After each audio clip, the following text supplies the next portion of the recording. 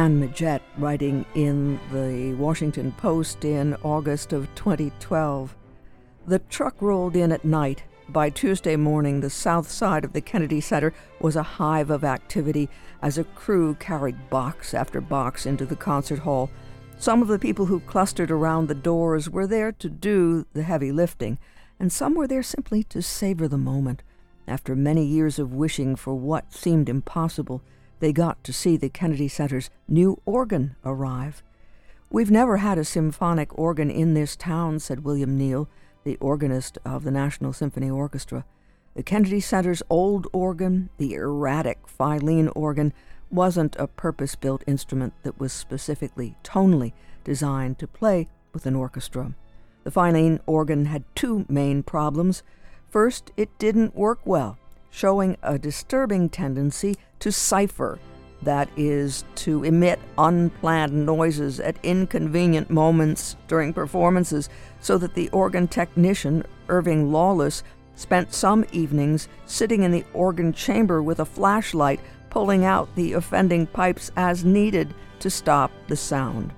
Second, it wasn't a heavyweight orchestral instrument. "It's been a long-awaited arrival," Neal said. "It's a sound that's never been heard in this city before. It will be exciting, it will be powerful, it will be colorful, and it will be just the ticket."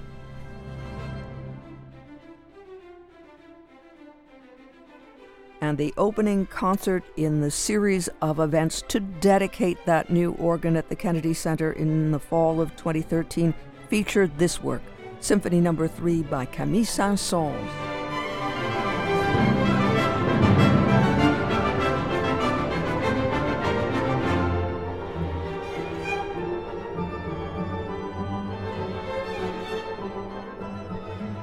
It's not the Kennedy Center, nor should it be. The excitement, though, is high for the parish church of St. John the Evangelist in Pittston, just north of Wilkes-Barre. This weekend marks the rededication concert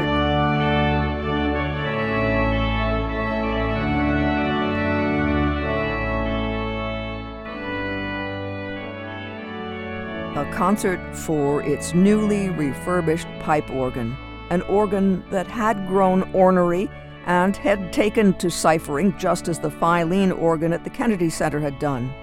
Mike Soa, organist and associate director of music at St. John's, was there for the entire rebuild, as it's called, and on behalf of St. John's, he has invited Canon Mark Laubach, organist and choir master at St. Stephen's Episcopal Church in Wilkes-Barre, to perform the rededicatory concert.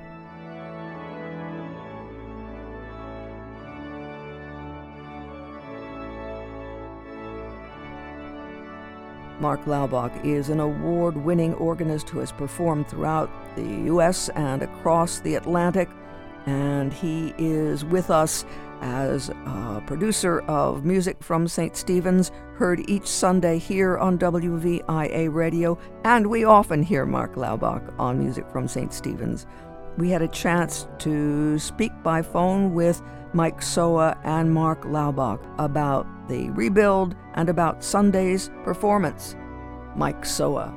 The work that was done on our organ last year by the Paragallo Pipe Organ Company couldn't have come at a better time, Erica.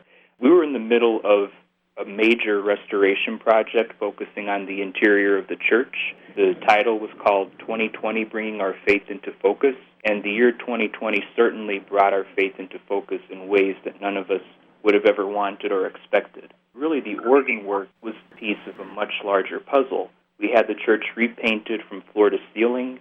We had new flooring installed, a new sound system, and a new baptismal font came from Italy. So the organ was the last piece of that puzzle, along with some other minor repairs and additions that were made to the church. It was just about getting by about a year or two prior to all the work that was being done. A lot of times our pastor, Father Elston, would say that the organ was having a colicky day. It would start ciphering. Pipes would start sounding, and there was no way for us to stop that unless someone went into the chambers and pulled the pipes out, or better yet, if we called a technician to come in and take a look. That was one of the many problems that we were experiencing with the organ. about 2 or 3 years ago, and several other issues that were addressed. Today, it's almost a completely new instrument in the way it sounds, and we just can't wait for the day that a full congregation will be there singing along with it. How old is the instrument? Do you know about its history? Yes, Erica. It was installed sometime in the late 1920s. I'm not sure of the exact year, but what I do know by looking at the opus numbers of several of the Kilgan Organ Company's instruments is that it was built between the two instruments in St. Patrick's Cathedral in New York. They had a gallery organ was installed in 1930, and the chancel organ, which is in the front of the cathedral, that was installed in 1928. So the instrument in St. John's was built sometime between those two. We're just not sure of the year. And what were its strengths before this all happened? The strengths of the instrument was always a wonderful liturgical instrument for hymn playing, being able to interpret many different types of organ repertoire, and just having a beautiful tone all around. And Mark, do you know this organ? I do. In fact, I'm as we speak, I'm here seated at the console, about to start a practice session. And I had played it before, and I was familiar with the things that were problematic, and it's just wonderful to see so much is so much better and very exciting. It's a thrilling sound. It's a big sound, and it fills this wonderful space perfectly well.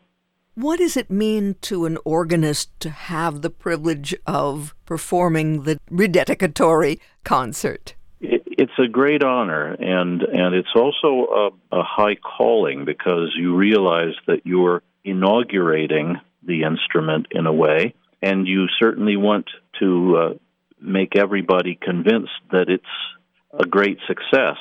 So you're trying to show it off as best you possibly can, and that means finding all the variety of sounds that are there and exploiting them in a good sense of the word, exploit.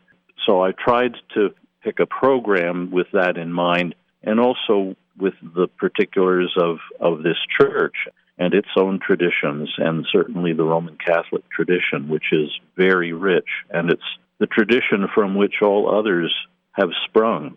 And Mike, what excites you about this? You told us that you can't wait until a full congregation comes in, but you must have taken it out for a test drive, have you? Yes, actually, last Christmas, when pretty much everyone was staying at home for safety's sake, I put together a virtual Christmas organ recital and put together several pieces, loud, soft, in between, exploring the different tone colors of the organ. And people, instead of coming to the church to experience the organ, they got to listen to it on our parish's YouTube page. What did you settle on, Mark, then? What have you discovered about the organ that makes you say, we'll include so-and-so? Well, one of the first things that came to my mind, Erica, was to highlight the great tradition in the Roman Catholic liturgical musical history, Gregorian chant. So I thought it would be a great thing to play a few selections based on Gregorian chants that a lot of Roman Catholics and other people from other denominations would know. So I hit upon a group of four pieces. First, a setting of the choral paraphrase, the Lenten prose for Attende Domine, which is a beautiful chant. And it's a very lovely setting by Jeanne de Messieux. She was, I'm happy to have a woman composer recognized here, Jeanne de Messieux was one of Marcel Dupre's prize pupils, and she was born in 1921, so this year is her centennial anniversary. So I'll be playing that. It's a short piece, but it's absolutely beautiful. And then the next chant represented will be Ubi Caritas, which translates to where charity and love are found, God is there. And this is a setting by a living American composer, Gerald Neer. And then, since we're going to be in the late afternoon or mid-afternoon, we start thinking of the office of Compline, which is prayer at the end of the day. And I'm going to play a postlude for the office of Compline by 20th century French composer Jean Alain.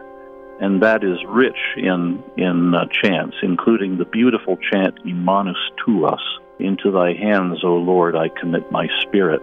And then finally, the great sequence hymn for Pentecost, Veni Creator Spiritus, a fantastic set of variations on that hymn by Maurice Duruflé, 20th century French composer.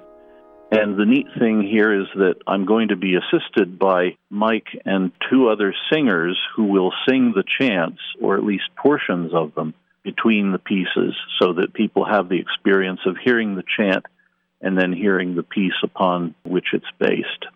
Even though you're dealing with a chant base, you get to use different tonal qualities of the instrument and so forth? Yes. Each one of them is a great contrast in the style of music and also the sounds that are required from them. So I tried to get a variety in that respect as well. Starting off the program, I had a thought some time ago when I was with Mike, and I thought, well, this is October 24th. 1 week later is the 31st, the eve of All Saints' Day, which, of course, we know better as Halloween. And even though good old J.S. Bach never had a thought about Halloween and ghosts and goblins and witches when he composed his D minor toccata and fugue, it has, in popular culture, become almost synonymous with that holiday. So I thought, people know it, they love it, and it's a thrilling way to start out the recital. So that's how the program will begin, with that famous piece. And then come the Gregorian chant pieces, and then I'll end the first section of the program with selections from Handel's Water Music Suite. Again, pieces that are known and loved as orchestral pieces, and play organ transcriptions of that. So that's the first half.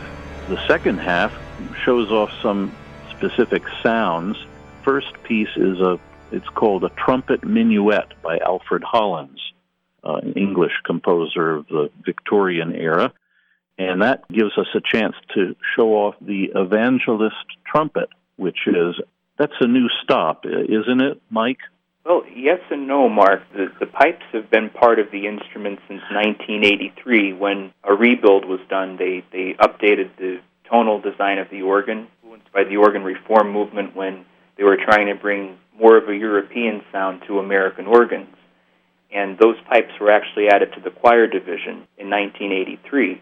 During this project, when John Paragallo came to evaluate the instrument, he made the recommendation of making that rank a trumpet on Shemad, which it does so beautifully today. It's just so much more prominent, and the pipes are really cut out for that role, so much better than their previous role in the choir division. And it's very effective, so I guess it's a perfect example of everything old is new again. And so it is both old and new, and it will make a great impact in that piece. Following the trumpet minuet will be a little piece by Eugène Gigoux, 19th century French, his Scherzo, which is a delightful piece that shows off flute stops and then some of the trumpet reed stops as well. And it is playful, as the name Scherzo implies. Scherzo literally means a musical joke, so that should be fun little breather in between.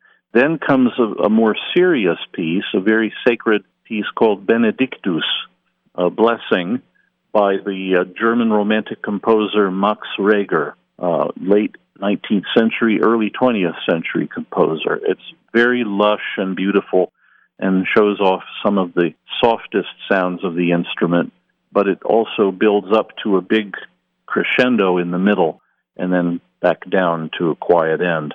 And then finally, a real showpiece, the finale from the first organ sonata number 1 in D minor by Alexandre Guilmant, 19th century French composer. And it's a real fun tour de force, and it will certainly show off the grandeur of the instrument.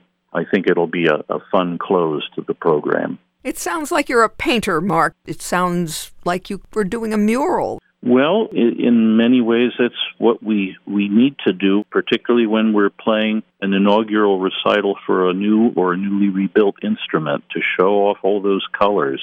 And hopefully there will be something for everybody, not everybody can be expected to like everything on the program, but it's rather like Sara Lee. Everybody doesn't like something, but nobody doesn't like everything. Mike, when you hear this, as Mark lays it out, what are your thoughts, beside being excited? What are some of the things that you're hoping to hear and are hoping people attending will experience? I hope that many of the people who attend the recital, if they don't already, will leave with a newfound appreciation for not just our instrument, but for any church organ or organ installed anywhere for that matter. It's so thrilling and satisfying to hear and see people, even if they don't understand every bit of how it works, but to have a love and an appreciation for it.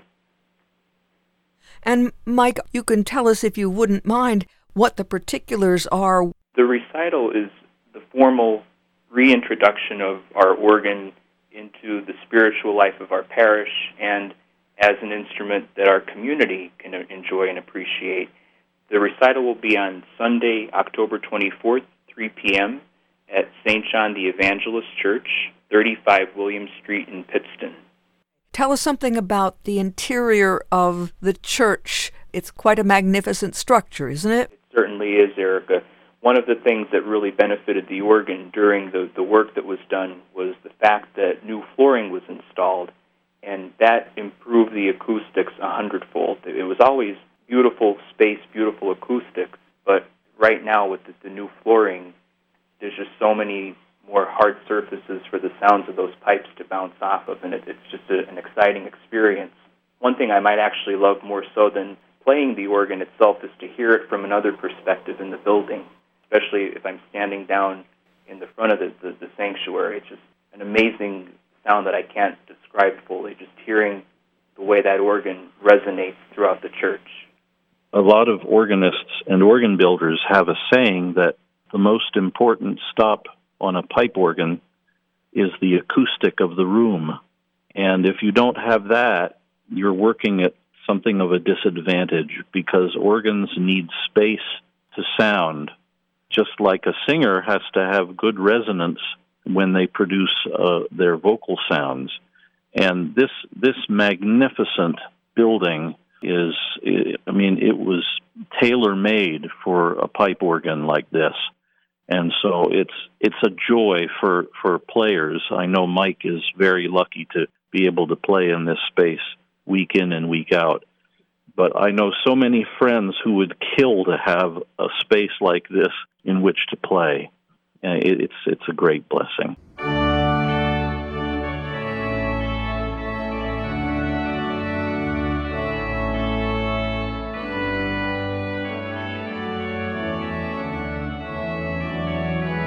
This is that space. This is that organ.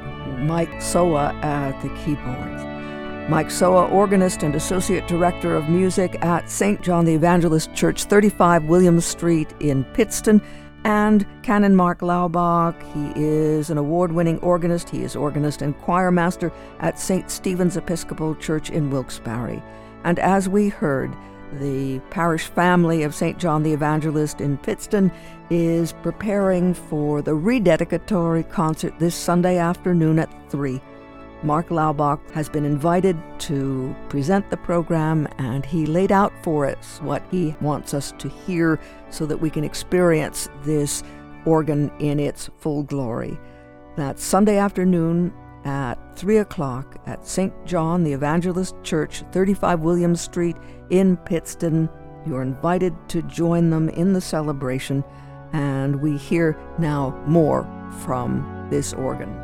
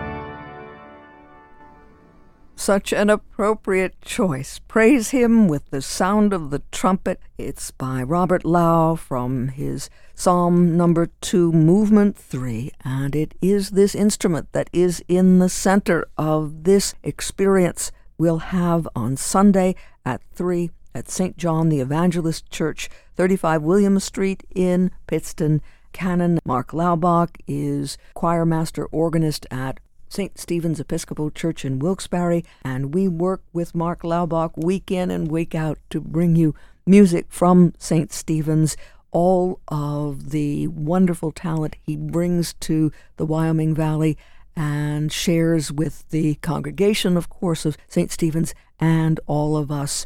But please mark the calendar. It's Sunday afternoon at 3 o'clock at St. John the Evangelist Church in Pittston, 35 William Street. And thanks so much to Mike Soa for making this very recent recording available to us so that we could give you an experience, albeit through a recording, of what we're in store for. And it's just a shadow of what we'll hear and feel and experience on Sunday at St. John. So thank you for the invitation, Mike. Thank you, Mark, for all you do musically for us